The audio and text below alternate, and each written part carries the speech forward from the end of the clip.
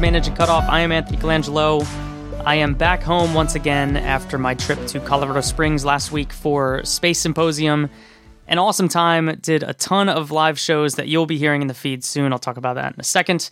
Met a bunch of great people, a lot of good connections, many of which were lining up to get on the show here or over on the other show that I do, Off Nominal. If you don't listen to Off Nominal, we'll talk about it today because my co-host Jake Robbins is here with me now. But it's a really fun show. We have interesting guests. We have a great time with them.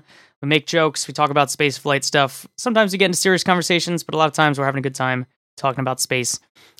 So you'll be hearing the people that I met at Space Symposium on both shows over the coming months.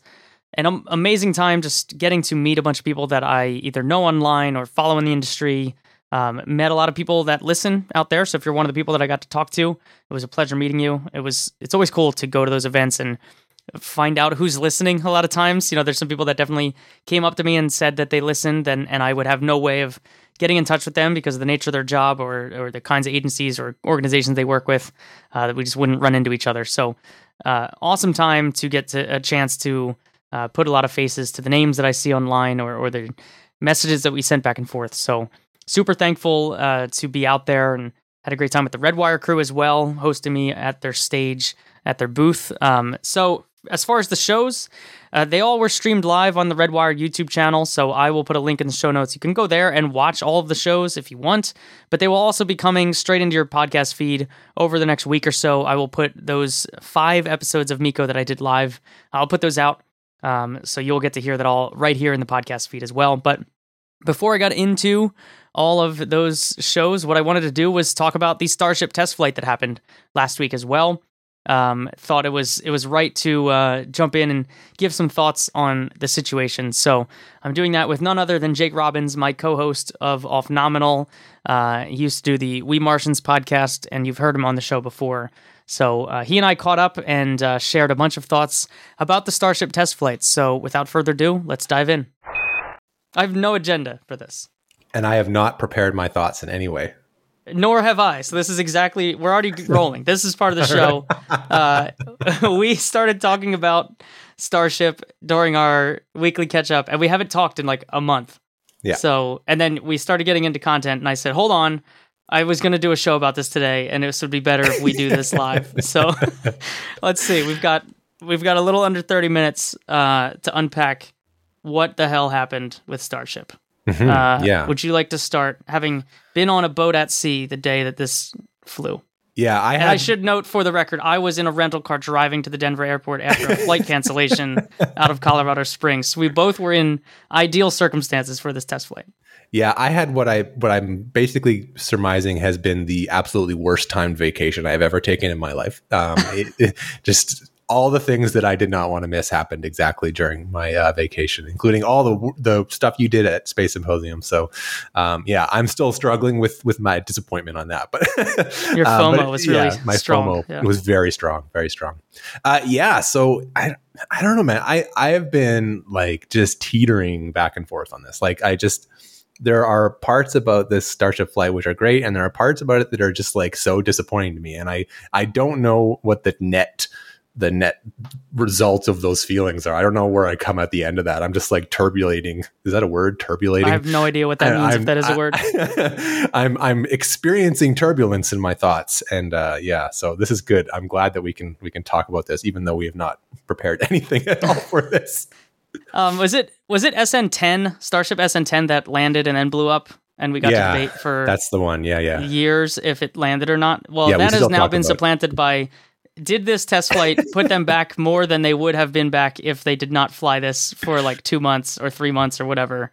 Because that's really, I saw you talking in the Discord, at the Off Nominal Discord, which if you're not aware, offnom.com/Discord, you should get in there. Or you can get there via the Miko Patreon, but that's going away soon, so don't worry about it too much.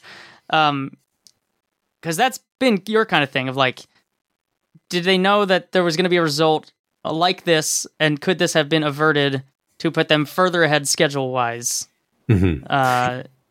Yeah, like and I guess we did skip over everything that happened for people that I feel like it broke out into the mainstream press, so you probably understand what happened. And if you I'm gonna go on a limb and assume that Miko listeners had watched the Starship. Yeah, I think so, because given the fact that I was at a wedding this weekend and multiple people came up and were like, "All right, what happened?" And they're like not space people at all, and they were like, "I needed your take on this." So, yeah, my uncles were tweeting me, so it's okay. So everyone's good. We're all caught up. But that's your primary holdup of like, was it foreseeable that they would have put themselves back a certain distance to then rework up to the point at which they could do another launch rather than having fixed a couple things that were known to be janky? Is that your holdup? Yeah. So, I mean, okay, so they like leveled the launch pad, right? And then that's kind of like the big, well, I mean, there's more to that, but I think there's still this sort of like sentiment with the Starship program, like like SpaceX is some flashy new startup that's doing things differently, and they blow stuff up and they do all this stuff. And like, that was obviously the way, like, we watched Falcon landings come to be. Like, that's definitely, or even going back to the initial Falcon stuff, and even the start of the Starship program was pretty scrappy. But I don't think we're there anymore. I don't know. I don't think we should be treating SpaceX like it's some like brand new thing that's like trying to get to the next funding round, and they're just like, we gotta fly something. Like, we're think about all the histories of these other rocket startups and Astra and ABL and Firefly doing all these like kind of weird stuff in their first launches. I don't think we should think of SpaceX in that category. And that's where I'm kind of struggling, right? Because like when you want to fly something to get the data, I definitely like understand that mentality. And I think that's the correct mentality. Like I'm all on board the SpaceX idea of like, fail fast and fly the thing. But that should be like a strategy that you take to reveal a bunch of unknowns. Because like that's the whole point of it, right? You fly the thing and you find out what you weren't thinking of. That in my brain is the whole benefit to the strategy and why it's worked so well for SpaceX. But I don't think they had a bunch of like mysterious things that didn't work with this rocket. Like, I think they all knew like the launch pad won't work. The engines are a little flaky. There was all these different things that they probably knew about and could have just fixed. The booster itself was known janky booster. Yeah, so like the thing took off and like just stuff was exploding. There's pieces flying off it. It's doing backflips. The launch pad is destroyed. Like I don't know. I just like I'm just sort of surprised by this because I feel like they could have just done a little more work. Like it's not striving for perfection. It's just like getting the thing to work. And no one can tell me that SpaceX is not a competent engineering firm that didn't know about these things and couldn't solve them in a pretty quick time frame. So like, this is where I'm struggling with it, right? Yeah. That's kind of where I ended up landing on it. And so, yeah. And how much is this going to set them back now? Everyone's like, oh, they'll just fix the launch pad in 6 weeks. They'll be back. I'm like, no, that's not the way it's going to be. And so that's my big question. I don't know where you land on that, but this went way worse than I thought it was going to go. I knew something would go wrong. I didn't expect everything to go wrong the entire time. Like, it was absolutely chaotically wrong at every moment and in a somewhat hilarious fashion. Like, honestly, this is the most comedic 4 minutes of rocket flight I have ever watched in my life. Because, like, from the start, we knew it was going to be a long hold down time, right? That there was going to be 6 seconds or whatever where the rocket was held down. Immediately, the graphic was like, engines are out already. And it's like, all right. And then we're going. Oh, we're going. All right. Then it was doing a little bit of the Astra power slide. Okay, that's not great. This is clearly a low thrust to weight ratio at the moment. Yeah. Not good. And then you start to see the debris hitting, and we didn't see this on the live stream, but we did see later on, shortly after it cleared the tower, the concrete propelled into the ocean, into the flats around it. So you've got what clearly was a launch pad explosion. Yep. Then the hydraulic power units start blowing up on the sides of the vehicle. They're losing engines. At no point in this flight was I ever thinking anything close to, wow, this is going great. Like, I never felt good about this flight at any moment, right? It was going, and I think even on the broadcast, Innsbrucker was like, he switched from things are going nominal to it's flying was a statement that he had during it, which is like a trajectory. It's going up was like the thing that you could say. So it was not anywhere close to good in terms of like how did this perform, and the after effects, right? I've talked to a bunch of the people that we know that work at SpaceX, either at Boca or elsewhere, and the damage to the launch site is way more than was expected. And just to start there, the like laying the groundwork behind this test flight was Elon Musk and SpaceX generally, that like, we need to clear the tower, everything else is great. Like, as long as we clear the tower and don't completely level the build site or the launch site, everything's cool. Like, and I guess the only thing I can assume is like they were worried about having to rebuild the actual tower structure and refit that, because that would be a significant amount of work. So that has been spared, but everything else is almost total loss or needs complete rework. So that's the thing. Like, there's a lot of like really like trying to like wash over that. Like, oh, that the launch, like it didn't blow the tower up, but like the launch pad, the ground below it, the mount, the tank farm, all that stuff's been damaged or destroyed. And I was like, okay, well that doesn't seem like it's met the core minimum requirement that everybody was talking about. Exactly. So you're in my process of working through this, because then I'm like, okay, well, let's look at all that stuff. And in many of those cases, like they built those vertical tanks that they ended up not being able to store methane in because they like, I don't know, there was speculation about them not meeting the requirements or the regulations around methane storage. So they had to store methane in those horizontal tanks. So clearly that plan didn't quite work out as initially envisioned. The launch pad itself, the concrete that they blew up effectively at ignition, I've talked to a couple people that told me, and I think Eric Berger's been tweeting this, that he's heard it as well, that there was an old design for a flame diverter. It didn't work, so they didn't install it. There is a new design for the flame diverter. Whoever's running that is a very competent individual. There will be a new one ready. I've heard there's some testing that's going to go on of it pretty soon as well. So like, that's going in the right direction. There's the 4D chess of like, did they need to do some excavation work around the launch pad anyway? So blowing it up wasn't the worst. I don't buy that for a second. Yeah, that sounds like it might be a nice to have, but like that definitely was not the intended result of that. Yeah. So overall, like, I don't know. None of this stuff though seems to be the item that is going to take the longest of this flight campaign. And this is where I start to turn the corner. Like, they built a launch site down there faster than anyone could ever have imagined building a launch site in that environment, right? Between everything, between the environmental reviews and the existing people that lived there and having to actually do like repair of the ground to make this stuff possible, they built out all of that way quicker. So rebuilding it is not a thing that I'm worried about in terms of the timeline. So like, why not fly something? Because some of that stuff might have gone fine. They might have found out that some of those assumptions were actually fine, and it will save them 2 months when they build out the Kennedy Space Center site for launching Starship. That was a risk worth taking because you had a vehicle that needed to fly at some point. There is some pressure, I'm sure, to once they got that FAA clearance to fly, since they've been calling their shot for so long that the paperwork is going to hold them up. That is a legitimate thing that they want to show, like, we are ready to fly as soon as we can. And you can debate the theory behind that, but like, I don't know, it's not for a company like SpaceX that positions themselves like they do, it's not valuable to do that. So I don't know. And I guess some of their things that they had decided were confirmed to be good ideas, like moving away from hydraulics for the engine control the next flight. Like, that seems good, having both of them having blown up on the way up. Yeah. So did they find stuff that they knew was wrong? Yeah. Did it confirm those ideas? Sure.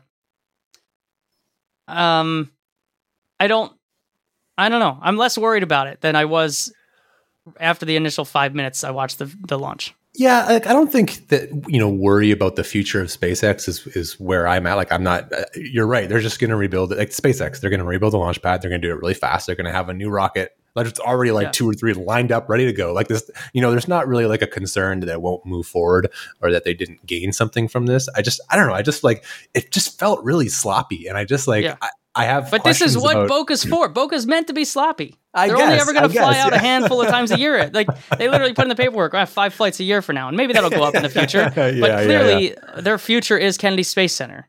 So it's true. If like, this is where the jank happens. They should put that on the sign on the way in to Starbase. This is where the jank happens. The point is, do the janky stuff here, figure out the bad ideas here, build the right ones at Kennedy, and fly to the moon. So I'm fine with it. Like, because then the other aspect is everyone's like, oh, they have to rebuild the launch site. It's like, well, they don't have to tear down everything that's there now. They could just like add some tanks that also work, and you don't have to like completely reset back to nothing built at Boca Chica and build a whole new set. You could just move some stuff out of the way. Who's going to get mad at them? Themselves. You know, they're the only ones there. Yeah. Maybe, you know, and maybe the other thing I've been thinking about is every time they fly, you get sort of a level set on expectations and you know, reality. Like, it's data for us. It's data, right? Like, this flight is data as to the progress of the whole program. And you know, I think going into this flight, the common sort of you know, observation of where Starship was like really, really, really far ahead. It was like, they're ready to fly. Like, this thing is going to go into space soon, and then we're off to the moon, like, you know, right away. And I think, you know, you and I, especially, we talk about that. We know that that's really optimistic, and we're maybe 12 months behind that or something, some number. I don't know. We're behind that. We're like, no, it's not that far ahead. And I think once this flight happened, it shot back past even what we were thinking. Like, I think now, you know, I think about this Artemis 3 landing now, or even the uncrewed landing. I'm like, there's not a chance in hell it's going to be even like 2 years late. It's going to be more than that. Like, we're not 2025 is not even like a fantasy anymore. It is just completely false. And we're looking at 26, 27, 28 to start seeing these landings happen. And maybe that's my disappointment, is that like, wow, even my cynicism was too optimistic as to where this schedule was. I know, because, you know, they got to take 6 months to rebuild it. Cool. And then they got to finally go up and flight again. Like, 2024 is realistically now when the Starship will like be in orbit, you know, like when it's going to be like having a first, second, third flight to figure stuff out. So when's the lander coming? Like, you know, it's a ways out, and I think that's kind of weird for me. And that, I feel like, was there was a statement about that, which was the existence of the Starlink V2 mini bus. Yeah, right? We should have taken that for a bigger sign than what it was. I did. Like, clearly they weren't. They thought it was worth the engineering time to build a like somewhere halfway between V1 and V2 satellite that has more capacity but fits on Falcon 9. Because they're not going to be flying on Starship in the near future. And the other aspect to all the most interesting Starship missions is that they require Starship flying so regularly that the pace is kind of unbelievable. Like, it's going to be, for the architecture to work out, it needs to fly like more frequently than Falcon 9, which nothing else ever is going to sniff at for the near future. There's no rocket in works right now, and Starship is the only one with their sights set on it to even, I guess, Electron, like, hypothetically could reach that cadence of how frequently Falcon 9 flies, like once a week, around once a week. Starship needs to fly more than that to fully fuel depots and then transfer to the lander, and then the lander's going to go to the moon. Like, there's so much involved in a Starship architecture for a sufficiently complex mission like that. Not just a one-off to orbit or something.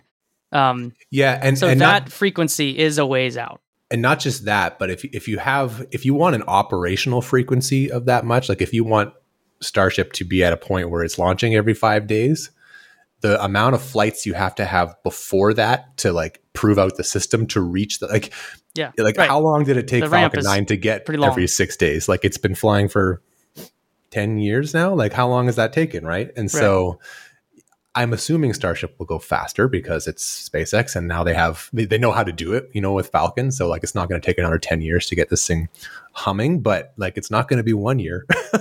And so I don't know. That's maybe a little interesting for me, is that like, this really highlighted that like the Artemis schedule is definitely going to be changing significantly compared to what we think of now. Like, you know, what NASA is publicly saying, like, I'm not, but past Artemis 2, everything is made up to me now, like completely made up. It was like only like 70% made up before. Now it's 100% made up. The cool thing though is that, like, I don't want to just set the goalposts for the full and rapid reusability line that Starship is set at, where like that is where SpaceX is heading, and that is the ultimate goal with Starship. But a bunch of the cool effects of Starship happen way before that. Once they're reliably getting to orbit, even if they're still working out reentry and reusability, and if they're flying a new Starship every time, like, yeah, just being an orbital rocket is a huge impact to the industry. Mm-hmm. From the contracts that they'll win to the effects it has in the commercial market. And there's a huge gap between that with like being a viable satellite launcher to being this super reusable thing with fuel depots that's landing on the moon. There's a big gap there, but it's not like it's not useful until it gets to the end of that gap. Correct. You know, there's still a huge, I mean, even when they do initial moon landings, will be this uncrewed version. And we've heard of some missions that have, like Astrolab, I was talking about on the shows at Space Symposium that people will hear soon. Like they've booked, you know, the flights to the moon, this uncrewed moon lander. When they're working that process out, even if some of those work and there's a huge amount of cargo delivered to the moon, even if they haven't gotten to the fully rapidly reusable thing yet, it's still, we're in a great spot overall. So I don't want to like hinge all the optimism on we have to wait until they are flying every 3 days, because the time before them is going to be similarly paradigm shifting, even if they're heading generally in that direction.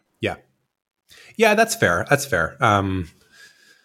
I guess maybe my big excitement with Starship is obviously, you know, stuff past Leo, right? Like I don't really like, okay, Starlink, it's great. You know, it's great for, I don't, you know, and I use it. I'm a customer. Yeah, you're literally paying for it. So that's great. But I mean, that's just sort of like boring business stuff to me though. Like what Starship can do at the moon and Mars and all the other interesting new missions. That's where I'm really excited about. And that's further towards the rapid reusability than it is to the first orbital flight. Right? Mm-hmm. You know, on that spectrum, it's a lot further down the road, and so maybe that's why I'm sad. But yeah, I don't know. It's tough, man. Like that's where we're at. Yeah, yeah. I mean, it was annoying to watch this catch a certain amount of steam in media of like, oh, rocket blows up. Like, let me write a long thing about how everyone's been duped by this vehicle. Like there was a lot of that going around. I didn't read almost any of the coverage, to be honest. I was like, there's not going to be, I didn't want to, there was too much work to do that. I was like, I'm going to have to read like 100 articles to find the one that's good. And I'm like, I'll probably just get 90% of the way there if I just watch the YouTube stream myself. So I didn't bother. Yeah, that's totally true. There was a few things that I'm really bummed they didn't get to on this. Like, I think they should have, their baseline should have been stage separation. Yeah. Like if that part hit, I would have been like full success, unqualified success. I don't care if it left the entire strip of beach like needing, you know, sand backfilling. Like and that sort of gets back to what I was thinking, right? It's like, could they have ultimately gone faster if they had waited a bit, right? Because if you think about what unknowns are out there, you can't test stage separation and vacuum ignition on the ground, like 0G vacuum ignition on the ground. You can't. You have to do that in space. And so, that was absolutely like a thing that this flight would have been so much better if they had separated and lit the Starship engines and seen that thing fly in actual space, you know? But they didn't. So but I just don't know how you realistically assess where you're at. Like, I don't think they set the stakes at, we need to clear the launch tower. But I think if you talk to everyone that works on the program, there were varying confidence levels that they would reach stage separation. But I don't think it was like, who knows, we'll never make it, but maybe we will. It was like, oh, I think we'll make it. So if that's true, like if they're at you can't calculate chances of something making it to stage separation until you've flown them a ton, right? It's just not a thing you can make up math. You can do Artemis math and make it up, but you can't realistically have that. So how are you to then say, well, we're at a 40% confidence level, but if we put 1 month of work in this particular subsystem, we will reach an 80% confidence level. That's still making it up. Yeah. So like, to me, this is where I've like softened my initial harsh vibes on this. It was like, I don't know. They had a shot at getting to that point. If they weren't so low and slow because of all the engine failures that seem to be because they knocked them all out with exploding concrete. I heard that concrete hit one of the grid fins on the booster, so like this stuff is really whipping around. if they weren't so low and slow, maybe that they would have gotten to the part of stage separation, but Yeah. they had clearly lost control of the booster. You know, the thing that confused a lot of people was the call outs on the live stream that Inspark was like, they're going for the flip for stage separation. They had lost control of the booster. Both hydraulic units have exploded at that point. He called Miko. Engines were still running. Like, the whole thing was just out of control. I think I don't know if there's like, I know there's a investigation into the launch pad situation from the FAA side. I'm curious if they were still, I guess they were still down the middle in their flight termination system lane, that they didn't have to blow the vehicle up until it deviated from that. Having lost full control, that's a little weird. But stage separation, I would feel so much better about than where it ended, which was never having a chance to get to that. Yeah. Because now the next one you're going in, you have a long list of things to see going well before you get to stage separation, let alone testing out heat shields and whatnot. Yeah. I mean, and it's hard. You know, we're all just playing armchair engineers here. So like, I don't know what they were thinking, and I don't know where the collective SpaceX feeling was, like, what is the success and how far should it go, and what data do we need. So I should caveat all my hot takes with that, because I have no idea, right? I'm just like some dude. But I don't know. I think when I think about we've had a lot of first flights lately, right? We've had Terran 1, we had ABL, we had I don't know, a bunch of other Firefly Alpha, ones. not too distant in the rearview mirror, right? Not too distant. Year and a half or so. And like this flight made it roughly the same distance as kind of like all those, like the median of where those things are. Yeah. And so I think I would have expected SpaceX to be better, because they are better, right? Like they're 100%. That's where I was taken aback. And so, I'm trying to get myself to the end there too. But that's where I initially fell. So it's been weird. I know why this situation is bugging you, because you were bought in on a thing that I don't remember if I stole this or made it up. People have told me both, and I'm not sure which is true. Of way back in the day when I said waste steel, not time. And this is the first time that you have a situation where it's arguable of which one they've wasted more of in this past week, right? That's what's bugging you. I'm on the steel side, that they wasted more steel than time this week, but it is an argument that we will for sure have over the next year. It's like it's 60-40 or so. Like it's not. Yeah, it's not a for sure steel, but I mean, I'll be delighted if a year from now I'm proven completely wrong. Like that's going to be great. Same. Like I hope I'm wrong. I don't want to be anywhere close to right about this. So, but no, it's just been weird. People should know that we were. I'm pulling up our predictions here, Jake. Oh yeah. From Off Nominal that we did with Lauren Grush. I have a funny take about that too. I said August, Lauren said July, you said September. Yeah. So, what's your take about this? Well, so I think this highlights what I was saying, but where like the expectations got level set to even way past our cynicism. But I will defend myself in one way here, is that while I did say September, and that has been proven wrong, they've launched much sooner than September. I think the core feeling behind my prediction was that they won't be ready by September, and I don't think they were ready. So Wait a minute. I'm going to stand behind my prediction. No, unreal. This is an unreal development. We just lost all your listeners, and everyone is now no longer my friend. But that's your prediction was the "I know it when I'll see it" threshold. Yeah, exactly. Yeah. And it's funny, in our Discord, I think I marked down that it won't reach orbit by September. So I think I'm still standing. That's still a legitimate prediction. This other one, you're not going to win. But no. I won't.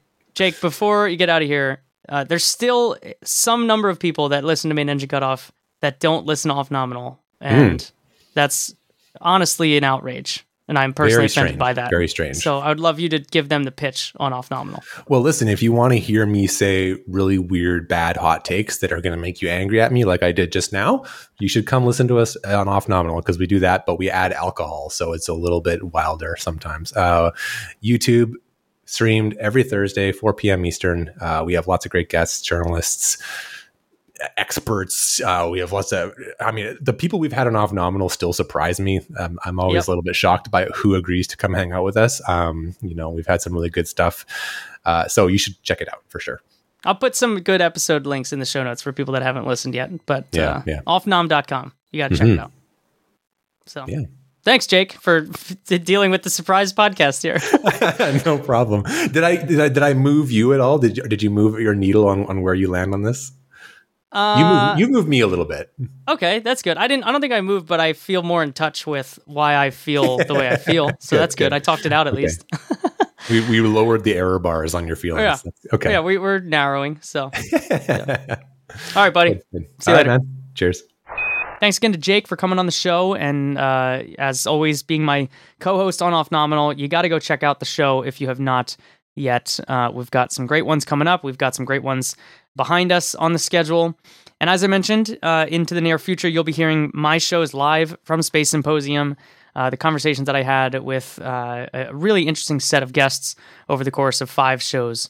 So lots of Miko coming your way over the next chunk of time here. But before we get out of here today, I want to say thank you to all of you who made this kind of thing possible.